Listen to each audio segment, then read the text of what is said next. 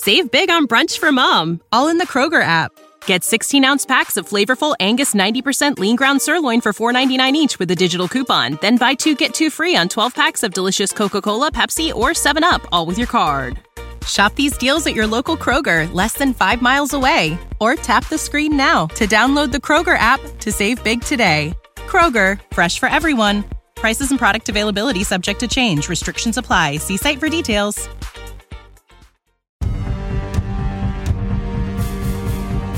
Ladies and gentlemen, you are now entering the Second Print Comics Podcast, starring Mark Claire and Remzo Martinez.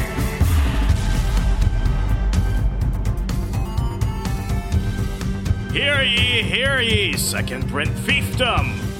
We once again travel back into the age of Marvel yore. Your Marvel lore. It's the same word, basically. We're traveling back in time to cover the rest of Marvel 1602. You hear the voice of the one miraculous Mark Claire, and I am one of your humble hosts today in our journey into mystery along this monstrous tale back into another place, another dimension, time. I mean, it's a whole bunch of stuff. Marvel 1602. I'm Remso W. Martinez. Welcome back to Second Print Comics. Mark, we're covering this again. Indeed, we are returning back to the year 1602 in the Marvel Universe, thanks to our friend Jeffrey, who is one of our Kirby Club members. Last time he was producing an episode. Of course, you too can be a part of the Kirby Club. You can produce an episode of this podcast. You can be lesser than that, so you choose and get all the access to all of our bonus content behind the paywall. This week, little behind because of scheduling, but there will be Obi-Wan, and even if I have to do it myself, Miss Marvel recaps on the Patreon. Yes, that's right. That's how much I care about you people. Even the worst shows that are coming out shall be recapped by yours truly and one of our family of friends here at Second Print Pod. But yes, 3 months ago, Jeffrey tasked us with doing, thankfully, only the first half of 1602. So we covered issues 1 through 4 in an episode that I will link to in the show notes. I do not know the number offhand. You can find it. You're smart people. And today we will be looking at the second half of the 1602 series. This one is from Neil Gaiman, art by Andy Kubert. Did I get that right? Andy, yes. There's so many Kuberts, so it's hard to keep track of all these Kuberts. But we're going to pick up right where we left off for part 5. So Remzo, now they did a whole recap. Now, just to get into this issue, of course, before I do that, I got to remind you, it's been a while since we recorded. We're kind of in the podcast time zone. It's actually been several weeks since Remzo and I have sat down together. Almost forgot to tell you all the things you got to do. You got to follow us everywhere at Second Print Pod, on Twitter at Second Print Pod, on the Instagram with the pretty pictures and the memes and the such at Second Print Pod, and of course, the Patreon, as I mentioned, patreon.com/Second Print Pod. You can find us everywhere by typing those simple words and half words. That is all I have on that. That being said, Remzo, if you had to recap, now they did a little recap here on the first page. It's actually interesting. Neil Gaiman went a little BMB on us, went a little Brian Michael Bendis on us, and actually put himself in the story as the initial narrator setting up the recap. What did you think before we even get into the story? What do you think about Neil Gaiman going a little Bendis on us and putting himself in the story as the narrator? You know, I want to know who pitched him that idea, whether or not it was himself. Brian Michael Bendis? Yeah, I mean, somebody did, because it's not really... You know, I think Neil Gaiman gets often compared too much to Alan Moore. Alan Moore is a curmudgeon who really doesn't like his fans, as far as What are you talking me? Call me a curmudgeon, mate. I saw Hellblazer in the pub the other night. Like I said, curmudgeon. And Neil Gaiman, because he kind of fits in that type of stereotype, I think he often gets mischaracterized as not being funny, as not being, somebody that has a sense of humor, when in fact, if you actually listen to his interviews and stuff like that, he is actually kind of a funny guy. He has a sense of humor. So to see like this dour punk rock Neil Gaiman featured in his own book, it's one of those moments where it's like, at the end of the day, this is all about fun. You could tell that he's had a lot of fun with this series. It's one of the more lighthearted, and I'm saying that with giant air quotes, lighthearted series that he's come out with. For a Neil Gaiman story, it's pretty lighthearted. Yeah. I think that's safe to say. Yeah. Quick side note. Are you excited about the Sandman series coming to HBO that has been talked about for like a decade now? HBO or news? I'm sorry, I meant to say Netflix. Netflix. You're not here for the facts, people. Just the takes. Yeah, that and this sweet, sweet audible chocolate flowing straight into your ears. I saw the trailer. I think it looks good. It looks. I will say this: what I had in my head was not what I saw in the trailer, but I'm still really excited for it. So I'm gonna give it a shot. I think some of the changes that people were upset with are things that I think may potentially strengthen some of the story. I think what they're gonna do with Johanna Constantine, because what they've said was, she's not replacing Constantine. She's a type of Constantine or something like that. We might see some multiversal aspect of it, which may or may not help the story. But I mean, stuff like that some people were a bit miffed about. I'm going to give the benefit of the doubt on that. But I think the casting, I think the set pieces, everything. I think they're going to do it well. I really do. I hope so, at least. I have high enough hopes. I guess I should say I have high hopes, but not high expectations, which is probably the way to go with these things. And I'm not going to make a commitment, but decent chance I'll be watching this. And if I do watch this, decent chance I will have a little bonus content and recap those episodes for the old patrons that keep us going, that are the lifeblood of this program. But that being said, we'll get right into things where Neil Gaiman does do his little recap, has also a little banter with Andy Kubert is also in the recap scene. It's just kind of a funny line when Neil gives his whole soliloquy about, I'll do my own recap. Basically, it's 1602 and all the Marvel characters that you know are existing in some other form for some reason or another. And they are also interacting with actual historical figures like King James, like Virginia Dare, who was like, I think she was like the first girl born in America or something like that in the Roanoke column. So these are real historical figures interacting with medieval versions of Marvel characters. And there actually is a comic book explanation, but an explanation nonetheless of why this is coming later in this series that we'll be talking about today. But he basically gives a whole recap. My recap is there's medieval shit going on. There are feuds happening. There are assassinations going on. And we're just swapping out Marvel heroes with powers for a lot of these characters. But it's been fun. And after this whole explanation of the breakdown, Andy Kubert says, "Hey, Neil, if this is the Marvel Universe, what are all the tiny dinosaurs doing?" And Neil says, "Later, Andy, because we did at some point, at least in one of the flashback scenes to Roanoke, we did see like Savage Land type dinosaur things going on too, which you brought up as maybe being, part of the Savage Land. Dragons in America, baby. I could do a whole podcast on that, but I actually did just do a whole podcast about dinosaurs and whether they're real or fake. That's neither here nor there. Tower Gang podcast. Anyway, we're moving into our story here. And what did you say of the first 4 issues? Did you have like a favorite medieval version of a certain character that stood out to you? Steve Rogers or Steve. You mean Rojas was like Rojas? The most like out there departure you can imagine. His made me laugh. His made me cry.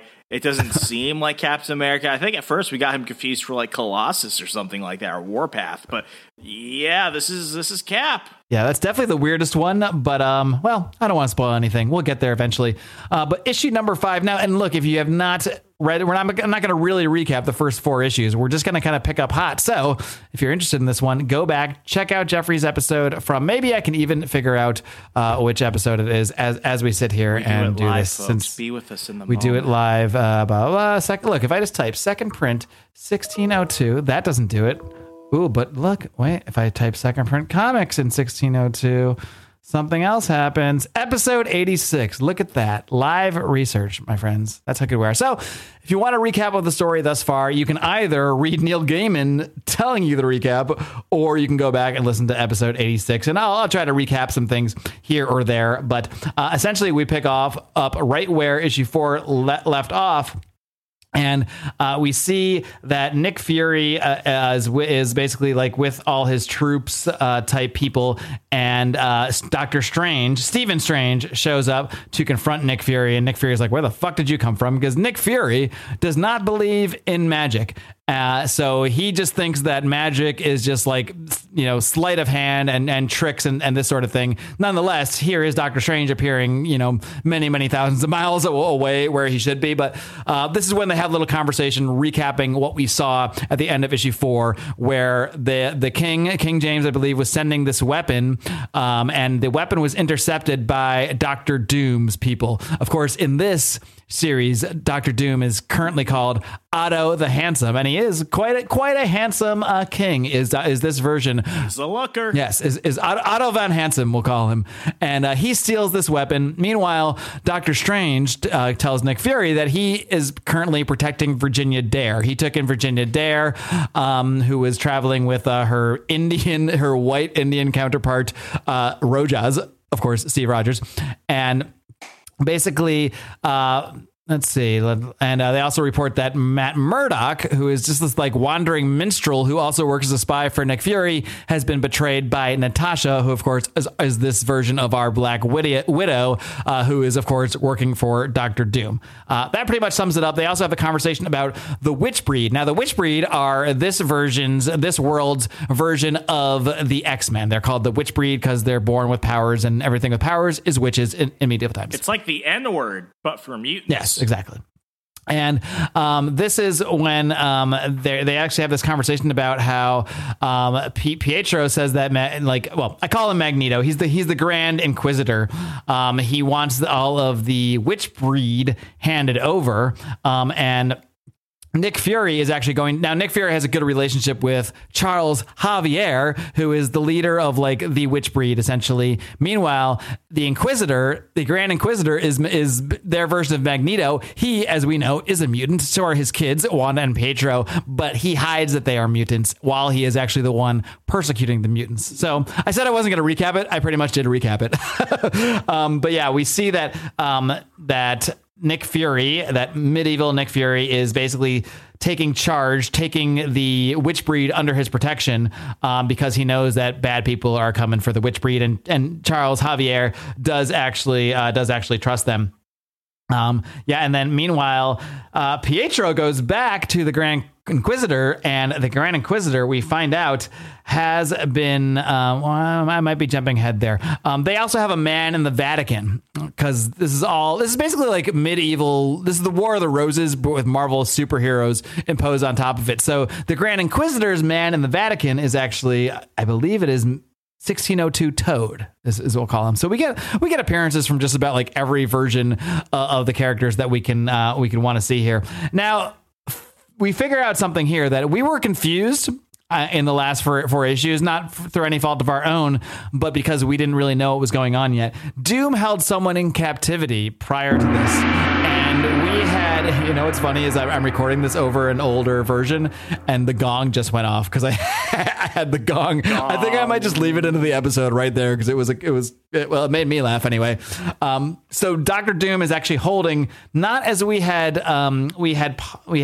theorized, was holding the medieval Thor. He's actually is holding the medieval Reed Richards here. So now we have finally identified that the medieval Fantastic Four does fit into this whole thing one way or the other. So were you surprised to find out that Reed Richards, that medieval Reed, was a captive of Doctor Doom? Didn't they bring up, I might be completely making this up. Probably, but I'll hear you out. But didn't somebody like Queen Victoria or Nick Fury or somebody say, or maybe even Doctor Strange bring up that some explorers went missing? And that may have been... Yeah, I think it was like they sent out spies or whoever to go explore something and they never came back. So I think they may have possibly alluded to the Fantastic Four at some point. Yeah, that was probably a subtle reference that we were supposed to catch that. Well, at least I didn't. But yeah, so meanwhile... This is a story where it's hard to catch on to a lot of references. I'll say, like, in a lot of our other, like, Elseworld, What If, alternate dimension, universe, timeline, timey-wimey bullshit stories, usually they kind of lay it on thick. This one's kind of hard. Yeah, and as it often goes with Neil Gaiman stories, like... Neil Gaiman is one of those guys that really likes to let a story unfold, and he likes to plant a lot of seeds along the way. So he like drops in a lot of little things that you're like a little, one-liners here or there that you might not get, but then like by the end of his story that he's telling, he does nothing is for chance. He is one of these writers that really does everything with purpose, even when sometimes what he's doing just seems like weirdness for weirdness sakes. It usually is weirdness with some kind of reason behind it, some kind of method to the madness, and we do see a lot of the stuff that was brought up in the first 4 issues kind of coming together here. And but yeah, being held in Castle Doom now are a couple people. There is Matt Murdock, because he was betrayed by Natasha and handed over to Doom. Also, this old guy who we now find out his name is Donal. We'll see if that gives any clues as to who his actual identity might be. Donal. And they are both visited by astral Doctor Strange in the Doom Castle. And Doctor Strange basically telling him, like, don't worry, I'll get you out. You guys are going to get out of here, but just chill for a bit. And they're like, okay, cool. Meanwhile, we now go back and see we were just following Doctor Strange around through his astral plane journey, visiting with Nick Fury, visiting with Donal and Matt Murdock in the Castle Doom. But the whole time he was just at home. He was doing this weird astral projection that thing that he does, and he was actually just there with Clea, who we do have in this universe, along with Virginia Dare and Rojas, who he is pretty much protecting under their stead. And let's see what else. Is this where we get the origin of the Fantastic Four? Let's see. Yes, this is where we get the medieval Fantastic Four, our origin, as Clea tells. Is it Clea or Clea? I never know how I'm supposed to say her name. Clea. As Clea tells young Virginia Dare about this story of Sir Richard. Oh, so it's Richard Reed instead of, was that the shoe bomber? Richard Reed? Sir Richard Reed.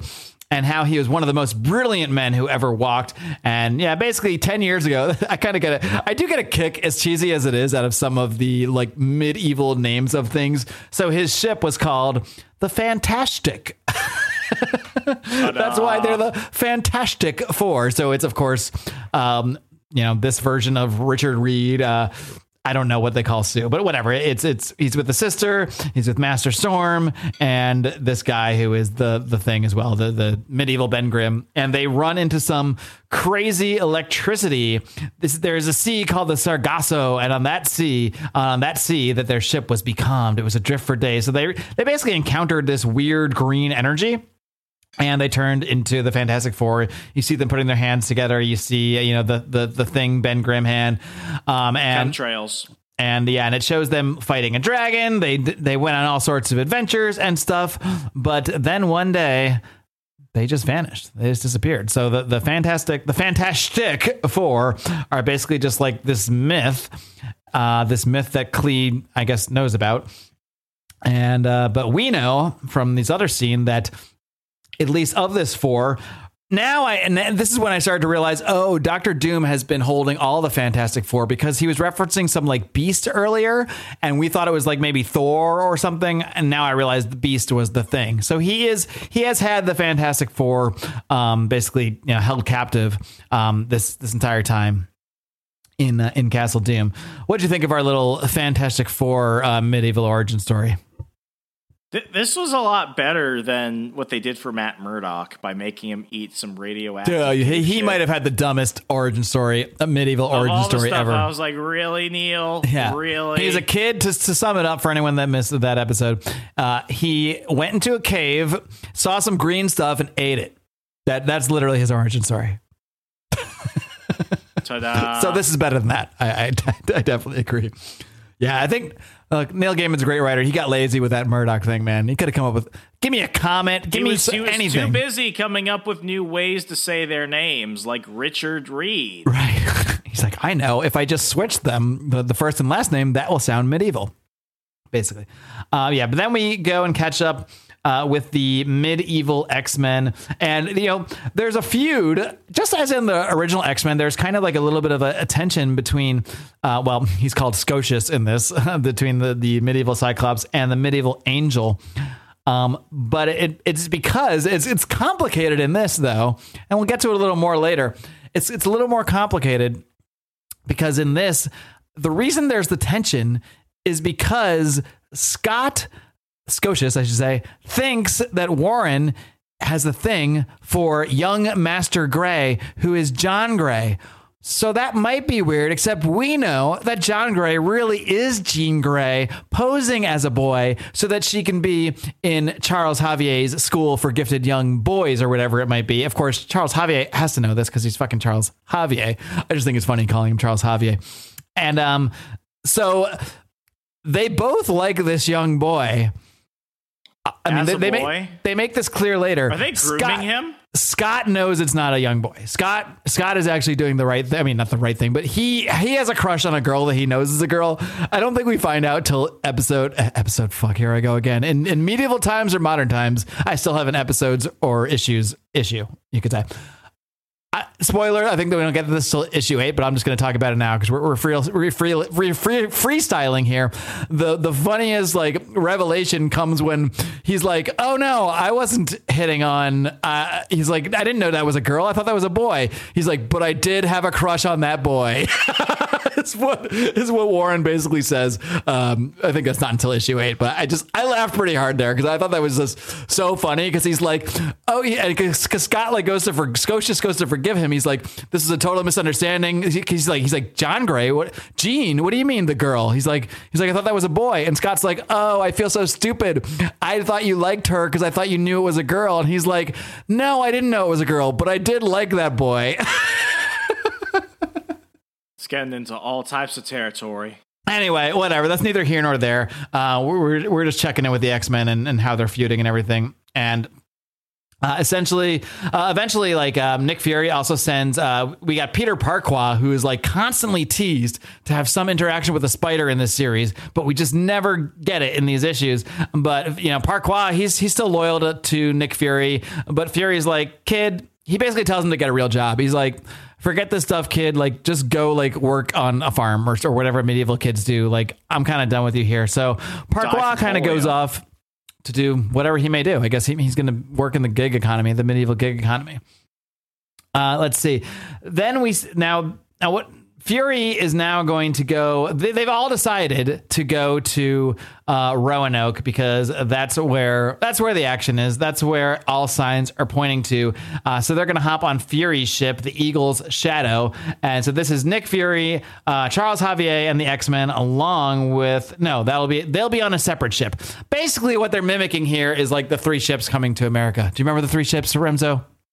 You're closer to history class than me. The Nina, the Pinta, and the Santa Maria. There you go.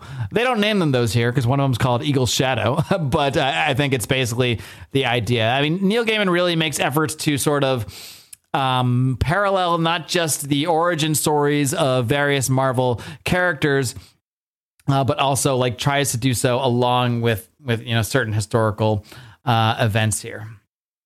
But basically, this issue wraps up as they, so they can't go the traditional route.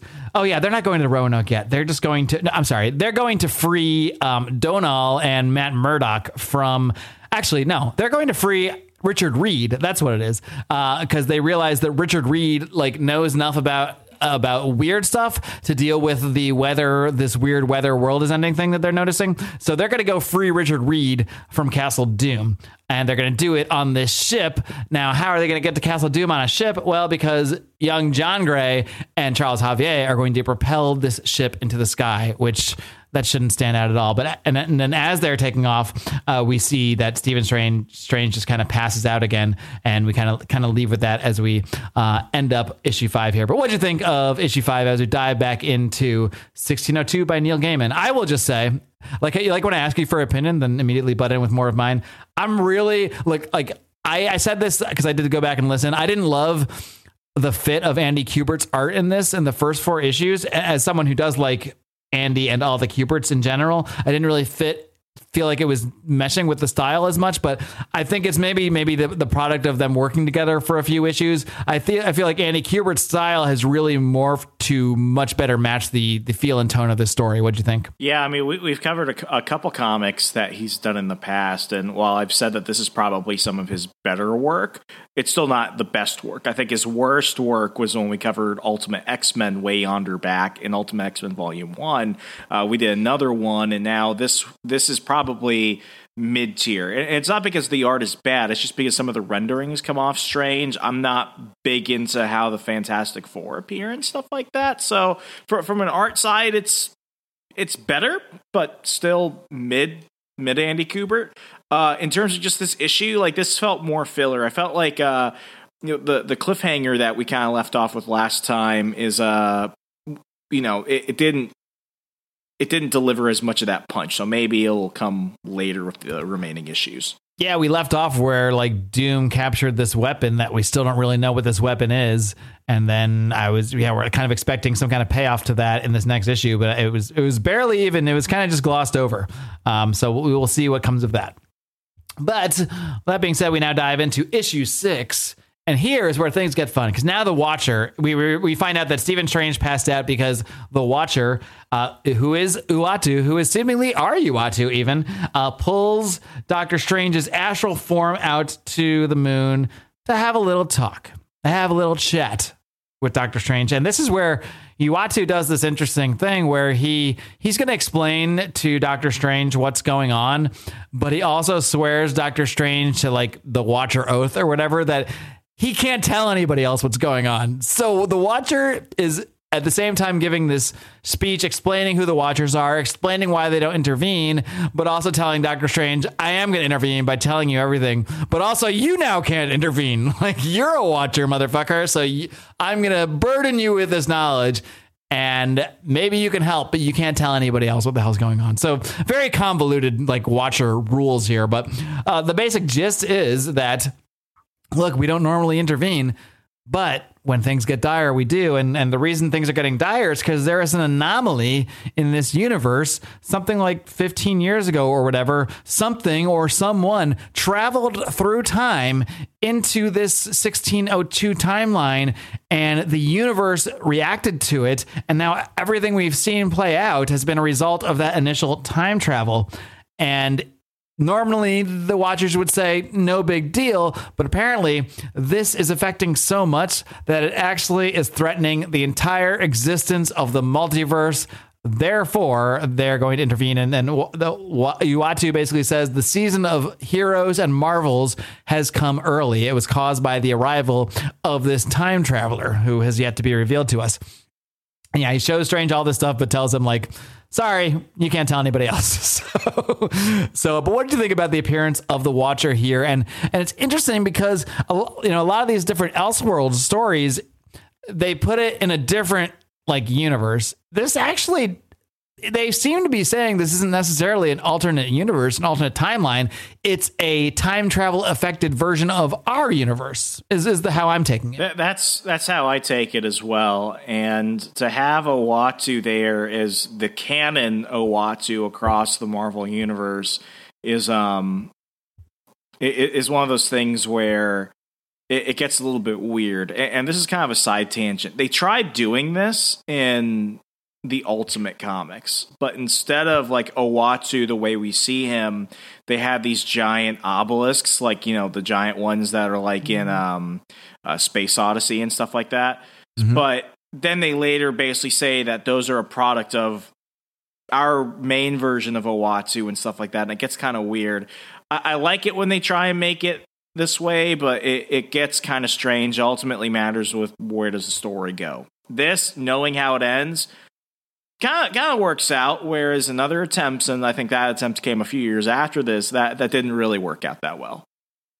Indeed. Well, we shall see how it all works out. But we then move on and we see little medieval Angel flying around, and he just to kind of spread his wings as this airship flies through the sky, and we see more of this conflicts with Scott, or Scotius, I should say. And Scotius is yelling at Angel. He's mad that he's flying around. He's like, dude, we got to keep a low profile here. And Angel correctly points out, dude, we're flying a ship through the air. Like, I think the least weird thing is like me with wings flying. At least I can comprehend, oh, there's a guy with wings. That's weird, but he's flying.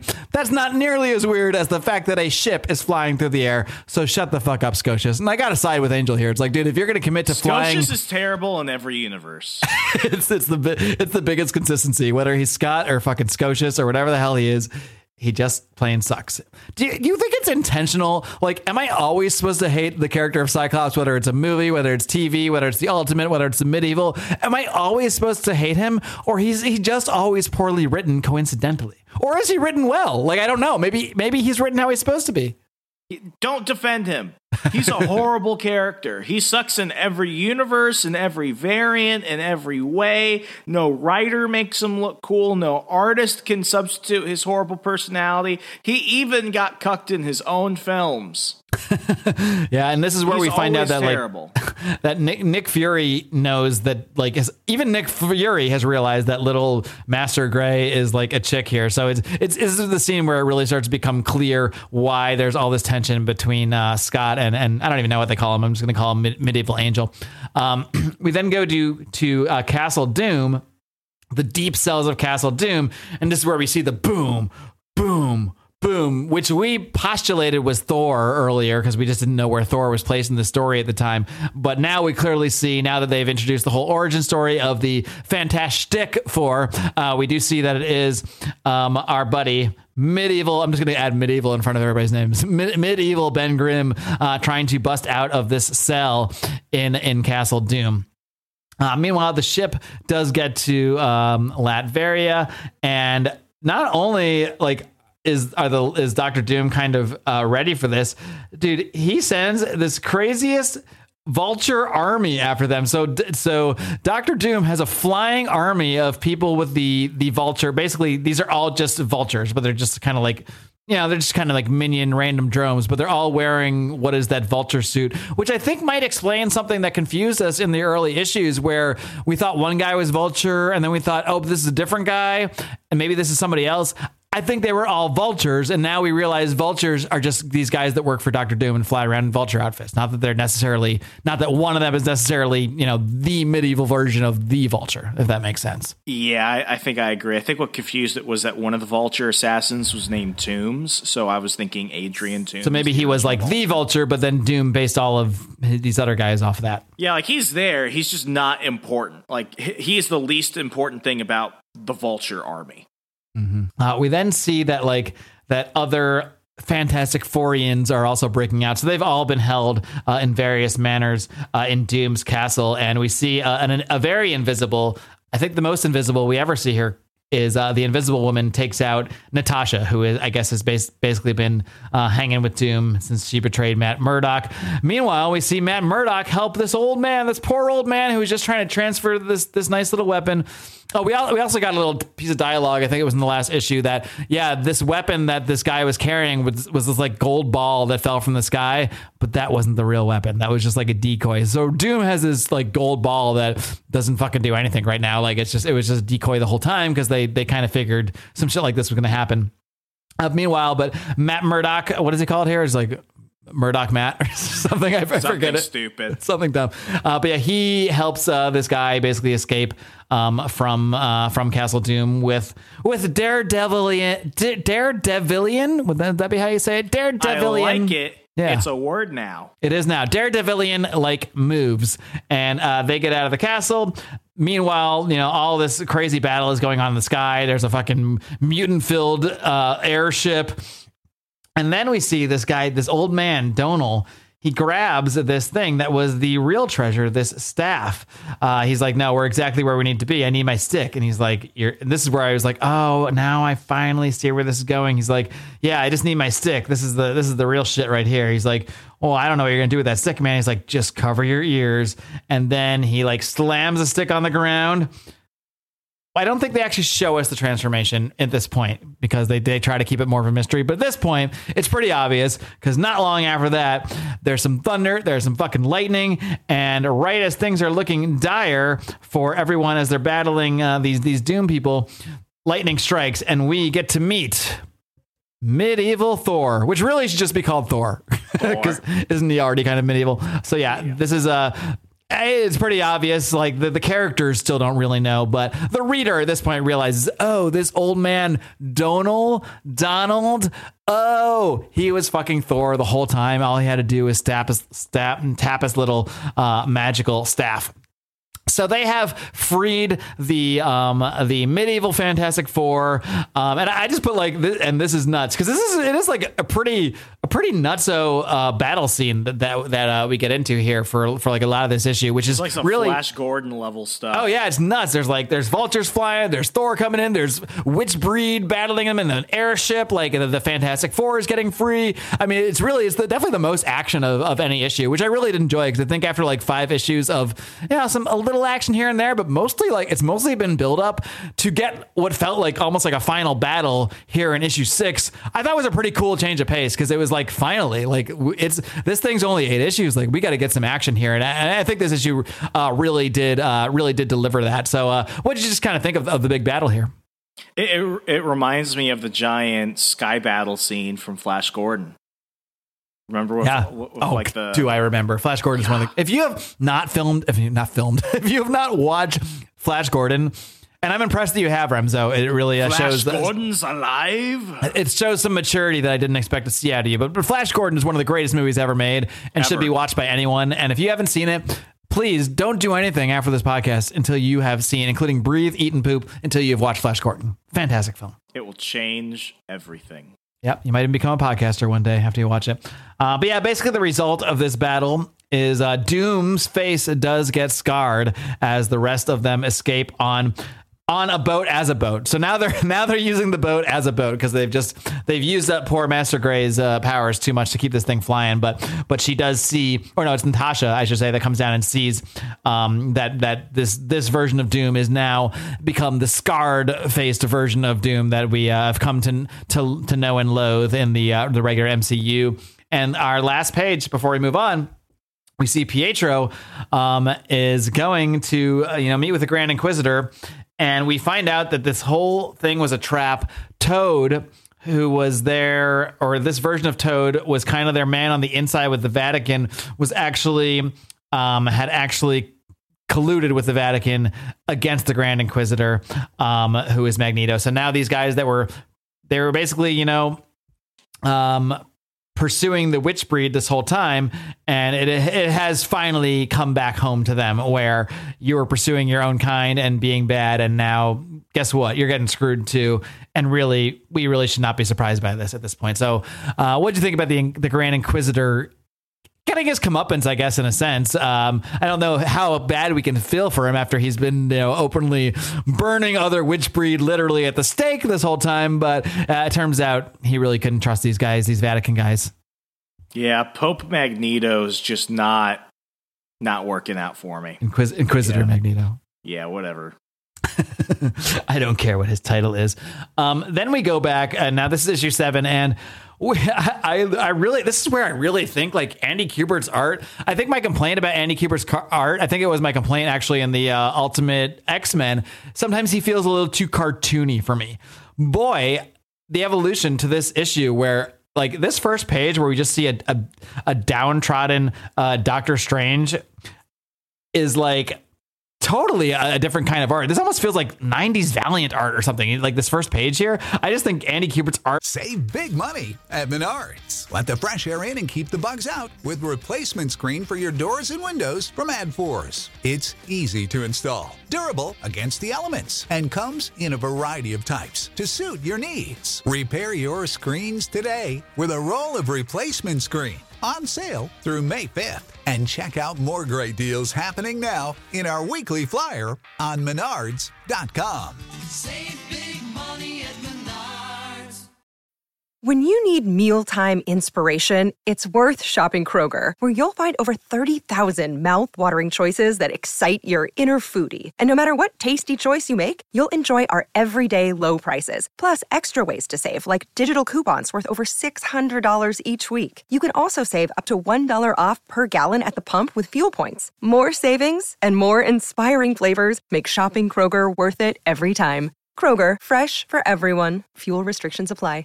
Has adapted so well to the feel, like the gritty feel, the medieval feel of this story that I don't know if it just came from the comfort of like him getting more comfortable with the feel of the story as he went on. But I think like the art now, I think it's always been good art, but the art now in issue 7 compared to issue 1, it just feels like it matches the story so much more. And it's been really interesting to kind of see that play out over the issues. Yeah, I mean, I like his style. My problem has always been renderings. Like, do the characters look consistent? Do they have definable features? Do they actually look... Well, that might be a criticism then, because this Strange looks very different than the other Strange, but he looks like a downtrodden, worn out, sick of the shit Strange too. Yeah.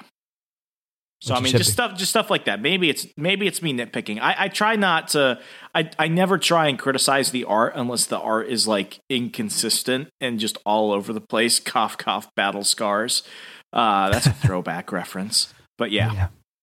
Yeah, and basically, Strange is basically doing our version of the Neil Gaiman recap from 2 issues ago. He's basically just telling the reader all he knows and why he's so frustrated that he can't even speak about this shit because the Watcher forced him to not say anything. So he's just burdened with all this knowledge of everything that's going on. But we then skip ahead to see that the Grand Inquisitor is now on a stake himself. And so at this point, they don't know... Like, the Vatican people don't know that Grand Inquisitor is a witch breed. They just know that he was harboring witch breeds. So basically, they caught Pietro running fast and being a mutant. And so now they're like, oh, so you were the Grand Inquisitor. You were working for us. But this whole time, you were harboring these other fucking witch breeds, those being the Pietro and Wanda witch breeds. I don't know why I get such a kick out of this, but in this, Magneto is called Enrique and Charles is Charles Javier. So it's Javier and Enrique. I don't know why that's so funny to me, but it is. I just think it's so funny that Magneto is Enrique. Yeah, I mean, it's just like, of all the names you're gonna think of, Enrique is not one. No, it's not what I would think at all. So it makes me laugh. And this is kind of funny. Now, this might speak to inconsistency of the art, because it almost looked like this guy that is like about to burn Inquisitor at the stake looked in last issue when we saw that Grand Inquisitor had been betrayed by the Vatican or what have you. Well, not really betrayed as much as found out. He was discovered that he was harboring witchbreed. So it's really not a betrayal. It's actually the Vatican's being consistent here. If I were to be honest, I'm not saying I'm in favor of their policies, their anti-witchbreed policies, but they are actually being consistent to. Mark is not pro-Inquisition. Look, I just want consistency. That's all I'm looking for here. But speaking of consistency, like this guy at the end of, I wasn't sure just because the art, it kind of looked like it was supposed to be like Bishop in the end of last issue when they first caught him. It almost looked exactly like Bishop, but here it doesn't look like Bishop at all. I'm trying to think like that. Yeah. Well, now I think it's just a little bit of the inconsistency, or this is a different guy, but whatever. I thought they were bringing us medieval Bishop and they did no such thing.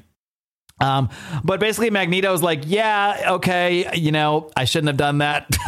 I shouldn't have hid these witch breeds from you. But there's these really important like magical papers and stuff that I left that the Vatican, like, you're going to want to go get this stuff before the Vatican burns me at the stake. I've accepted that, but you got to go get this thing. So it's these the idiots, equivalent of, please destroy my browser history. Yeah, bring me my MacGuffin is what it is. So these idiots are like, yeah, I guess we should bring him this stuff to tell us what it's all about. And they bring this like case down and we see this helmet. Now, this is, of course, the classic Magneto helmet that we have. That doesn't seem like he needs this, because in the comics, isn't the only reason for the helmet to like protect him from Professor X? It's like literally that's the only reason. Yeah. So I think it's just for the effect here, for us to be like, oh, cool, the Magneto helmet. I think that's the only real reason. But they almost act like he needs it here to do this. Anyway, he's like, yeah, there's that helmet. There it is. And then it zaps onto his head. And this is when they realize, oh, this motherfucker ain't just harboring witch breeds. This motherfucker is a witch breed. And now, of course, Magneto can free himself from the chains because he can break the chains. And dude, Magneto, as we've seen in like, I always do love the Magneto origin story. Whenever they show us, whether it's in the X-Men film or in the comics, it hits for me every time whenever they show this moment where he first uses his powers on like the Nazi soldiers, because he just goes balls out. He's like, he fucks these guys up, and he does the same thing here. This kind of reminded me of that, where he fucks these guys up and he goes balls out on these guys, and he seemingly murders Toad, as I'm calling him, Toad, the betrayer, the one who turned him into the Vatican for harboring witch breed. What did you just think of the whole? I know you said the Inquisitor Magneto isn't really hitting for you, but this particular scene, it did hit for me. Oh, I mean, I can't not love this scene. I mean, this in the last issue, this is where we're seeing all the violence and all the action. Like, the stuff like this pays off. especially for some readers who thought that maybe this has been more of a drier story because, it's taken this long to really see it. This makes it worth it. Indeed. So now we are back on the ship, and boy, it's just a whole medieval Marvel party here. We got Sir Richard Reed, we got Scotius, we got all the medieval characters, Nick Fury. They're all having a good time. And meanwhile, we go back to we find out that I guess King James has taken in Strange, I believe, or something like that. Yeah, I think Strange. Yeah, that they've taken in Doctor Strange because they believe he is a traitor, because they believe he is the one who I think informed Charles Xavier and the Witchbreed that the King was coming for him, which is what ended up with Fury taking in the Witchbreed. So he sends off Virginia Dare, and Dare tells Rajas that she wants to go free Stephen Strange because he was so nice to her and took her in and all that stuff. And then we go back to the airship.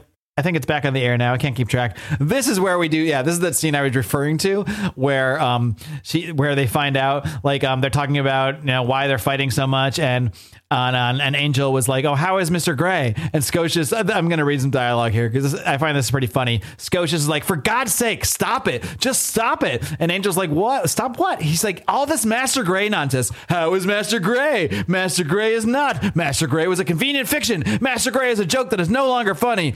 And Angel's like, "I don't understand. I thought Master Gray was not feeling well because she was drained out from using her powers to carry the ship to the air." And Scotius is like, "Mistress Gray is unconscious. She is bleeding inside. That time of month. Master Xavier is attending her. He does not believe she will last the night." And this is when you see Angel go, "What, Mistress Gray?" And then Scotius is like, "Don't tell me you didn't know? Oh, you really didn't know." Yeah, and then it's only later that they're talking again. He's like, "Yes, I did not know that young mistress was a master, but I was in fact in love with that master." With Master Gray. Oh, Neil Gaiman, you got to give him credit for he does this in a way that doesn't feel wokey, I guess you should say. It just feels funny. It just comes off as funny. Yeah, which is how it should come across, because it is funny. It's hilarious, actually. It's actually one of my favorite storylines of this series, the whole Master Gray thing. Basically, yeah.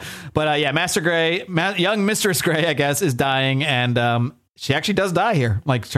She's being tended to by Charles Xavier, and she has seemingly exhausted her powers, and he does the whole closing her eyelids, which means she's dead. We then go back, and Doctor Strange is, they're going to behead. This is man, you've seen Game of Thrones, right? Yeah. All right, so this is the Game of Thrones moment. Doctor Strange is ready to be beheaded for betraying the king, and then you're like, all right, he's gonna get out of this with some magic shit. Nope, Doctor Strange gets beheaded, just like Ned, I think was his name in Game of Thrones, and that man. I harken back to harken. Now I'm talking medieval. You're in the beat. Now you've got. Now I'm in the zone. Now I'm in the medieval zone. I harken back to Game of Thrones because it is a show that let's not talk about how it ended, but it was one of the greatest. We don't talk about that last season. It was one of the greatest TV experiences, at least for 4 or 5 years for me. And man, but that was I was getting into the show before that episode. I actually was supposed to say episode there before that episode. And I remember I'm so used to TV tropes. And I just, they made you think this guy is the main character that you're going to follow for years to come. And then you're waiting for him. You're like, all right, who's going to intervene so he doesn't get his head chopped off? And then his head just gets chopped off. And you're like, oh, this is a different kind of show. Sean Bean, no. Yeah. And I'm not saying this had the same impact, but it didn't remind me of that scene where I'm like, oh yeah, Doctor Strange, he's gonna do some magic shit here. Nope, his head gets chopped off. Which I really appreciated. So I really am digging a lot of elements of this story. I think I enjoyed it on a surface level. I like the sort of gimmickry of it for the first 4 issues that we looked at a few months ago. But now I think I'm at the point where I'm really enjoying the story, and really a lot of the little things that hadn't paid off for me early on, they're really starting to click. Whether it's the Master Gray stuff, whether it's the Stephen Strange, even fucking Rojas is I'm starting to get it. I'm starting to get what he's doing with it. Yes, I'm starting to get what he's doing with this whole thing, basically. But yeah, now we have dead Doctor Strange, who is still alive in astral form. And basically, Doctor Strange figures out a workaround here because the Watcher told him, you cannot tell anybody this as long as you live. Oh, we found our loophole because now he's not alive. He's dead. So now he can go and tell Clea about what's going on here. And he says, look, I got to tell you this shit. This is crazy. There's a loophole. I'm dead now, so I can talk about it. Basically, there's someone called the Forerunner. And they're not sure who the Forerunner is, but the Forerunner came from the future. And whoever this was, when they came from the future, it set into... which really makes no sense, but time travel is never supposed to make sense. It sets into motion this age of heroes, this age of the Marvels, like 400 years before it's actually supposed to. This is what's causing all the instability in the multiverse that the Watcher was so concerned about. And this is why they have to then, now the mission has to be, they have to find this Forerunner and send it back through the time thing it came from to put all well, basically is the idea. So that's now our plot, which I got to say, at first I was thinking this is just a random Elseworlds thing. And I kind of like it. There was some effort, and we'll get to who the Forerunner is. There was some effort to explain this outside of just I'm Neil Gaiman and I made up a medieval Marvel world. It might be a silly explanation because comics, what can we expect? But what did you think of just the fact that this is not just randomly an Elseworlds story? This universe, or this version of this universe, and these characters appearing this time, there's a storyline reason for it. It was really refreshing because for a while, and this is coming in a period in Marvel where they're having some of their most iconic stories. This is where you're getting Civil War. This is where you're getting Secret War. This is where you're getting X-Men Messiah Complex and stuff like that. This period in the early 2000s was really where a lot of great stories were coming out. House of M, how could I forget House of M? All that stuff. Everything felt, while there's an impact, it's almost self-contained, and a lot of these Elseworld what-if type books were pushed aside. They didn't really matter. It's good to feel like they matter again. It's good to feel that they have an impact. It's good to feel that they're not just always self-contained. Now, I like them self-contained, but sometimes, especially when you're doing an 8-issue event with one of the best writers in comics and in literature in the past 100 years, you know, it feels appropriate. Indeed. Yes, indeed. I do appreciate that Neil Gaiman took the time to take those extra steps, because he probably could have told relatively the same story or a similar story without trying to connect it to the regular continuity. And I do appreciate that he did that and tried to give us some logical explanation of why we're seeing all this, as opposed to I'm fucking Neil Gaiman and I want to do some medieval shit. So here I am. Nonetheless, I'm enjoying it either way, but I think that adds an interesting little wrinkle to it that I didn't necessarily expect. We then see basically the funeral of young Master Gray, and Angel takes her into the sky, and this is basically like a funeral pyre in the sky. And then I guess Scott destroys her body with his eye lasers in the sky, and then for some reason she turns into medieval Phoenix. Like we don't really get the character Phoenix, but as she is like dying and the body is falling into the sea, we do see like the Phoenix Force. So there is some implication. I think this is more as an Easter egg kind of thing. I mean, it's a fucking huge page, splash page Easter egg, but I think it's more just a little, yeah, remember this is Jean Grey and Phoenix, more than, because this character doesn't end up mattering at all in the end. There's no return of the character. She is in fact dead here, but they show us a little Phoenix Force just to remind us that, that we're making references to Marvel Comics here. We go back and we kind of have this scene where Reed is pondering the whole thing, pondering the idea of transmutation and this and that. We also see that. Oh, this is when, did I miss something here? You're talking not Rot Reed. Poor Jean Grey stories. Oh, or Von Doom stories. Oh, yeah, who is this? Oh, yeah. Johnny Storm looks so interesting here because he has a beard and he almost looks like an astral projection, but it's actually he's just constantly on fire.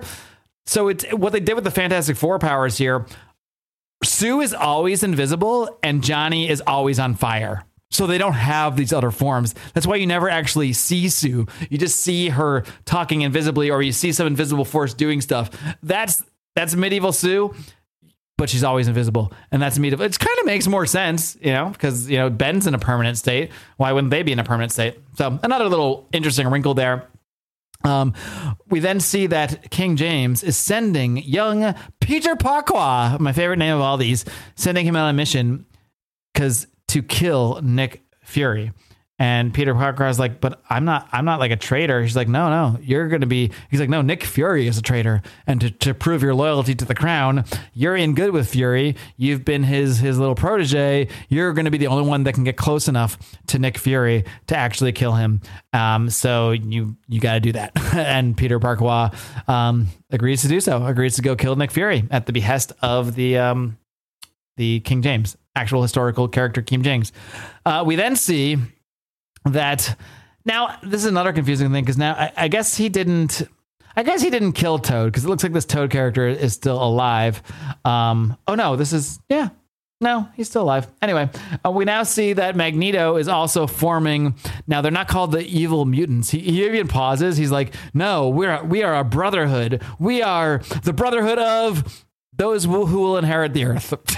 A little doesn't quite flow off the tongue like Brotherhood of Evil Mutants, but he has formed essentially the medieval Brotherhood of Evil Mutants. He has shaved, and he's wearing a red and purple sort of cloak here, so he looks a lot more now like the Magneto that we have come to know and loathe, more so than the bearded Grand Inquisitor before. And then on the last page here, we see Rojas, I don't know how I'm supposed to say that. Rajas is traveling on this ship with Clee and Virginia Dare, and they're talking about the whole situation. And Clee's explaining what Strange told her. She's saying Stephen called it the Forerunner, something that made everything else happen, even made things happen a long time ago, something that has to be sent away from here. Stephen suspected it was you, Virginia, and she's like, me? And Clee says, no, but he was wrong. You are not the time traveler. Is she, Rajas? And then I love these last two panels. Rajas, there's one panel of Rajas is doing the same look that he has in every other panel, the serious, stern Indian face. And then the next panel, he does this little smile and says, and now he's not talking medieval anymore. He's like talking like our Steve Rogers. He's like, well, put it like that, Miss Strange. I guess she's not. So that is our cliffhanger before we go into the final issue here, issue 8 of 1602. What did you think of the reveal, or had you suspected it prior to reading that, of Rajas as the time traveler? I had not expected that at all. When this hit me the first time, I was legitimately like, it's really hard to throw those moments on me in comics, but this was good. Yeah, and I really like how they did it, because it did seem like, in a sense, if you were looking for it, it was kind of always there, because he is the one character that seemed so different from his actual character, like to the point that it made every other character, like, oh yeah, Stephen Strange, he's just another sorcerer, whatever. Nick Fury, he's got the eye patch, he's still a for hire, working for the crown kind of government guy. Like, everyone seemed like just a tweaked medieval version of what we already know them to be in the Marvel Universe. Rajas is the one that seemed like, what the hell? He's this big white Indian? This makes no sense. He's the most out of place. Right. But now it makes sense that he's the most out of place. And I just really, man, it got me, man. That the two panels when he goes from serious Indian face to like, here I am, happy-go-lucky Steve Rogers. You know me. It just got me. I thought it was a really cool reveal, especially because he was intentionally talking like that the entire time. Yes, exactly. That means he was intentionally doing a racist Indian stereotype, which is the funniest part of this whole fucking series to me, is that Steve Rogers was doing Indian voices that he heard in 1950s movies until now. Like that's what he was doing. And that's so fucking funny to me. I laughed pretty hard when I figured this all out. So with that, what's your excitement level as we go into issue 8 here? Now that we really see the full story has unfolded. This whole series has been kind of a pendulum. At some points it gets really exciting. At some points it gets just really kind of low. I feel like the pendulum has been swinging up, at least from where we picked up today, from issue 5 to 6. 7 was really hitting it. This next one, I think, is where it really swings back. Well, not swings back, swings forward. Keep swinging. Keep swinging. Yeah, it goes good. It's swinging. That's all that matters. It doesn't matter which way you're swinging, as long as you're swinging. We head into issue 8.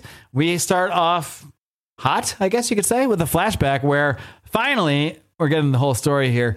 And it turns out this is real Steve Rogers. Like, this is actual Steve Rogers, because he tells his whole life story. He tells his life story of how he was a young, scrawny kid, got recruited by the military, got injected with a serum, went and fought in World War II. It's as if he lived the whole life of the Steve Rogers that we know and love, until we get past that, until we get into the future where there were the dark times. So basically Steve Rogers lived through and past the age of heroes. Like, we see older heroes that aged and like died and got sent to prison because eventually being a hero became illegal. So like we see like a Spider-Man, a Daredevil, old ass Spider-Man, old ass Daredevil in handcuffs. And you could probably do a whole separate comic on this dystopian future that Steve Rogers grew up, aged enough to be in. But yeah, basically, eventually these guys, they sent him back in time. Like, that was his punishment, because he was like the last hero and like he couldn't die or something like that. But they shot him in the head, not the chest. It felt like a hammer. But they shot him. They strapped him to this device that, instead of just obliterating his existence, which would make more sense, it sends him back in time. So somehow he got sent back in time and appeared I guess it would have been the 1602, like 1498 or something like that. And he's just this naked fucking white guy. And he teams up with these Native Americans. Turns out, of course, because he's super strong, he's got the super soldier serum. He's really good at hunting and shit. So they take him in, and then they meet some white people, the Roanoke colony, Virginia Dare. And this is why they live instead of die. So this is actually because in real life, the Roanoke colony just disappeared.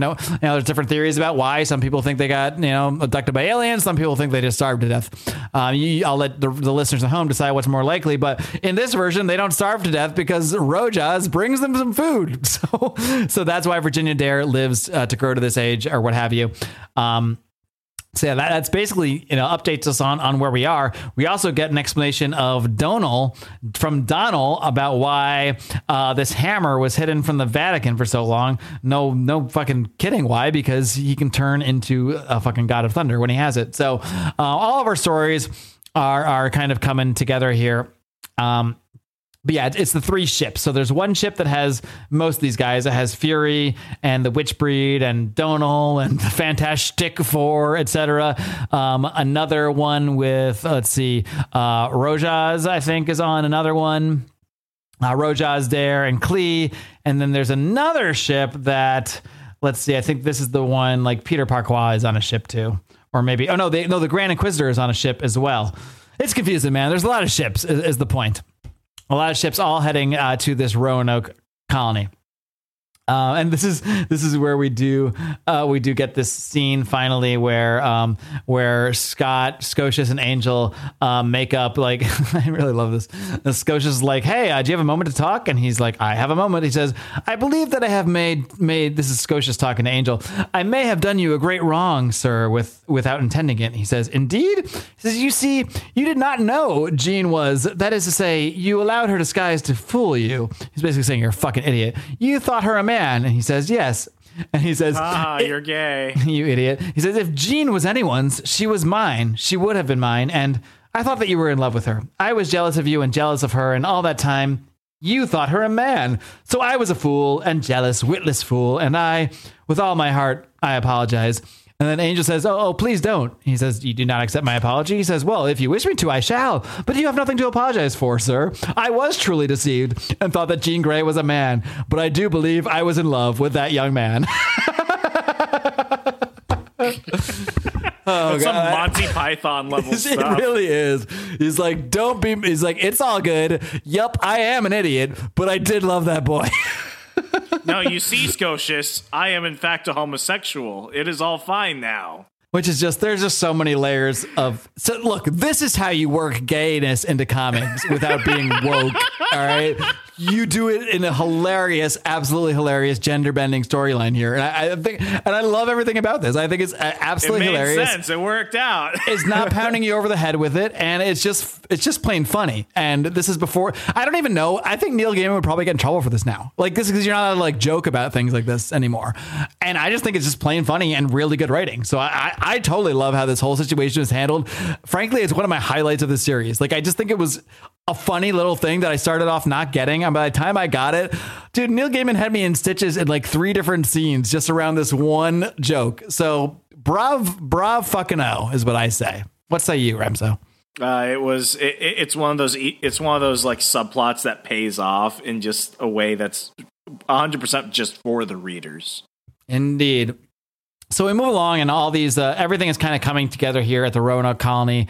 Everyone's got their various missions. The main one being they're going to return Rajas through this thing, through this like anomaly or whatever is basically the plan here. Klee and the crew arrive. Oh, by the way, she has Doctor Strange's head with her because why not? Because let's make this story even weirder. She is carrying Doctor Strange's head the whole time here. Let's see. So Doctor Strange and the Strange Head, Clea and the Doctor Strange Head, which talks, by the way, they go to tell Charles Xavier what's up. Reed is like, okay, I got to locate this coronal anomaly thing, but Virginia Dare is connected to it, so she's going to be able to find it. Does this all entirely make sense? I don't know, but I'm really having fun with it now. Fury, meanwhile, we go to the ship because Peter Parquois is on a ship of the King because he's sending Peter Parquois to kill Fury. We go and Peter Parquois comes. He was like fishing or something. He comes back. Everyone on his ship has been murdered by Nick Fury, and Nick Fury is just there like cleaning his knife. And it's like, Parquois, what's up? So he's basically Fury's like, yeah, I killed all those guys, but you know, I'm not done. And basically, Fury gives him the out here. He's like, I'm going to turn around and kill you, or you can be gone. He's like, or I could never have seen you here. So he turns around, and in fact, like Peter was about to kill him. I think it's implied, at least to me anyway. I think that Fury knew Parquois was there to kill him, but also kind of knew he wouldn't, and gave him the out. Because you see, Parquois is like about to kill him, but he's a little kid. He doesn't really even want to kill Fury, and he just saw Fury murder everyone on the ship, and then Parquois just takes off, and then we just see Fury just laughing. So I gotta think he never took Peter Parquois as a serious threat against his life, but seemed to have a lot of fun killing everyone else on the boat. Very Nick Fury. I mean, this is where like all the characters are really hitting pretty well for me here. We then see, meanwhile, almost forgot about him, Matt Murdock, Daredevil. He sneaks into King James's room after he was coronated. And it's seeming, I don't know if he kills him or what. You don't really see what happens, but it seems like he's going to kill him. That's what it seems like is going to happen there. Meanwhile, Javier talks to our Magneto, the Grand Inquisitor. And basically, like, you know, it's one of those comic book things. We need some help from everybody, even our enemies, to make this thing happen. So they need Magneto to use his powers to hold this anomaly in place. And like they do this whole thing where Charles, like, they have Iceman freeze the ship, but not freeze the people inside. Because so Magneto's like, well, you needed to kill him. Enrique, I should say, is like, you obviously weren't going to kill me. So tell me what you need me for. And they need Magneto to hold the anomaly. They need Donal to re-embody Thor, and Thor is going to like do something else with his thunder power to do something like keep it open. You know, it's all fake comic-y science type stuff, I guess you could say. Let's see. And then Rojas and Fury, like Rojas is taken off. He's kind of like, I don't know if I should be going through this anomaly. Like, I'm out of here. And Virginia Dare, who can transfigure, has turned into a dog to track down Rojas. I really enjoyed this scene too. Like Fury catches up to Rajas, and he has this whole speech, and Rajas is like, I'm not going to leave. This is my country. Like, these people need me. Like, I live with Indians now. I talk like an Indian now. And I'm just going to, I like how he has like the captain. Like an Indian. I like how he has the like Indian war paint in the A shape now, in the Captain America A shape, which I thought was pretty cool. He's like, look, and then, but this Nick Fury, he's like, look, Rajas, calm down. We can talk about this. I won't hurt you. Like, as you say, you knew me, someone like me in another world.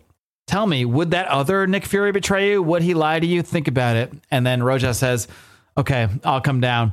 And then he says, you know, that other Nick Fury you knew. And Rojas is like, yes.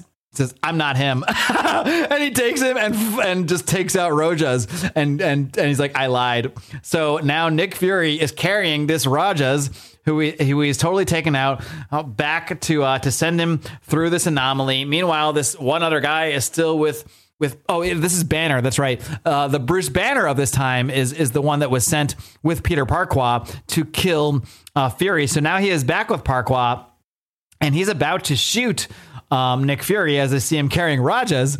And just as he's doing this, Virginia Dare as a dog attacks Bruce Banner, or this Banner, and like stops him from killing Rajas. And Banner's like, kill the brute, Peter, kill the brute. And Farquaad just sees a nice dog and is like, come on, girl, get off him. You done what you came for. We're not going to get Fury now. And basically, so Fury just goes on and keeps carrying the body, towards this anomaly, while Peter Farquaad has a crush on Virginia Dare as a dog. There's a lot of weird stuff going on here.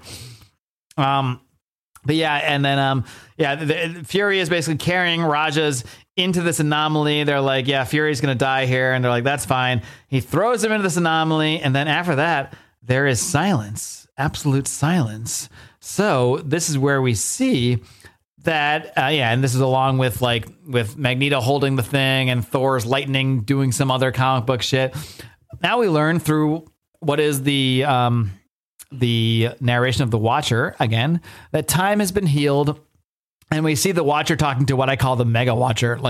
He's like a Watcher with an even bigger brain and a weird thing on his neck or on his head, and he's like, and basically Uatu, basically at the end of this, for the memories, I guess. So even though the universe has been set back the way it is, because they wanted to not kill everybody, the 1602 universe still does exist and has been saved in this little emerald that Uatu now wears around his neck. So basically all the time we have known Uatu the Watcher, he has had the 1602 universe in his neck as a memory, I guess. But also, as we see, they are still alive. So then we go back, and yes, Rajas is gone. He's been sent through.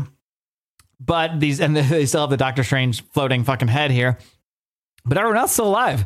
The Grand Inquisitor's alive. Virginia Dare's alive. Everyone's alive. Clea's like, cool, I don't even live in this dimension. I'm out of here. She goes back to the dark dimension. She's just like, bye.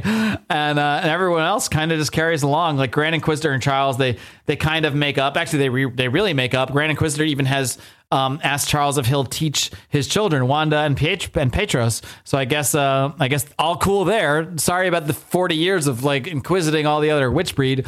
We then also see, so of course there was some kind of energy blast that came out with a certain kind of radiation. So we do now see this 1602 Bruce Banner has now turned into the Greyhawk, which I found pretty interesting. And then this has been teased for 8 issues. I love how he did this, how how Neil Gaiman did this. We see that, Peter Farquaad is walking off into the sunset with 13-year-old Virginia Dare here. They seem like they're going to be a couple. And right as they're walking off, we finally see, they teased this a number of times in the series early on. We finally see a little spider who we have to imagine was infused with some kind of radiation from this event too, falling down, about to bite Peter Farquaad on the hand as we end this thing. And that's it. That's it for 1602.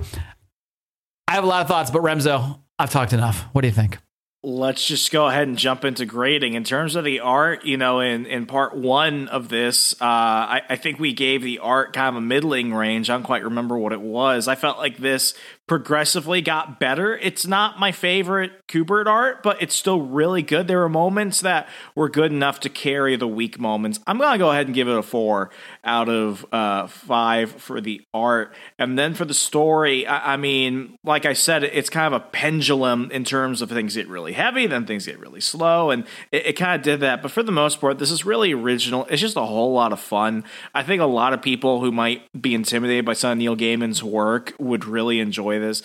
I can't give it a 5 because I felt like the dry spots are still a bit dry, but the last 4 issues really carry it home. I'm going to give it a 4.5 for a total score on my end of 8.5 out of 10. We're very much along the same lines here. I think especially the first 4 issues were pretty good setup of the universe, but these last 4, I think it's just really picked up. Like everything started tying together. A lot of the storylines really clicked for me.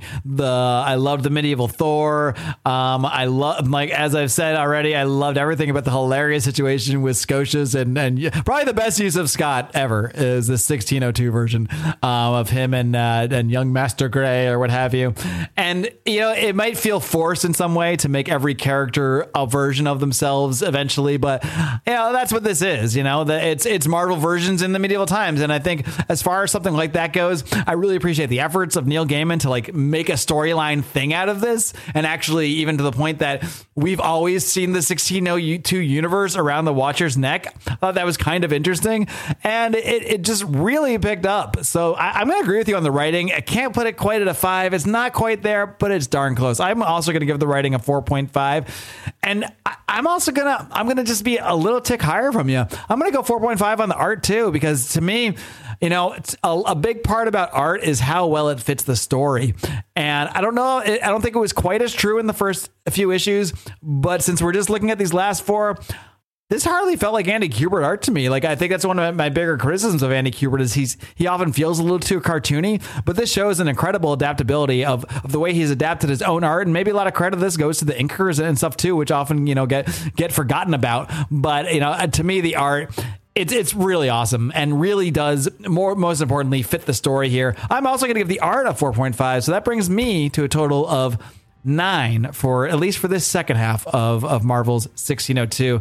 That's an SPC 17.5. That's good shit right there, my friends. Not many things get that high. And I know, because I've been going through our past episodes for an upcoming project, gathering all our grades. We usually don't get this high. Like 17.5 is actually in the upper echelon, I would say. Yeah, agreed. This was fun. Jeffrey, thank you so much for forcing us to go back and finish Marvel 1602. Yes, and speaking of forcing things, as soon as we finish this, I'm going to force myself to record another episode of What Mark Missed, featuring my long, harrowing journey through the Ultimate Fantastic Four. I'm finally wrapping that series up, so I'm going to be doing another episode of that exclusively for our patrons. Again, patreon.com/secondprintpod. If you enjoy what we're doing and want to hear us do more of it, you can support us over there. Remzo, anything else to add? Folks, if there's one thing you can do, regardless of era, time, dimension, universe, one thing, it's this. You just gotta read comics and change the world. Good night, America. Adios.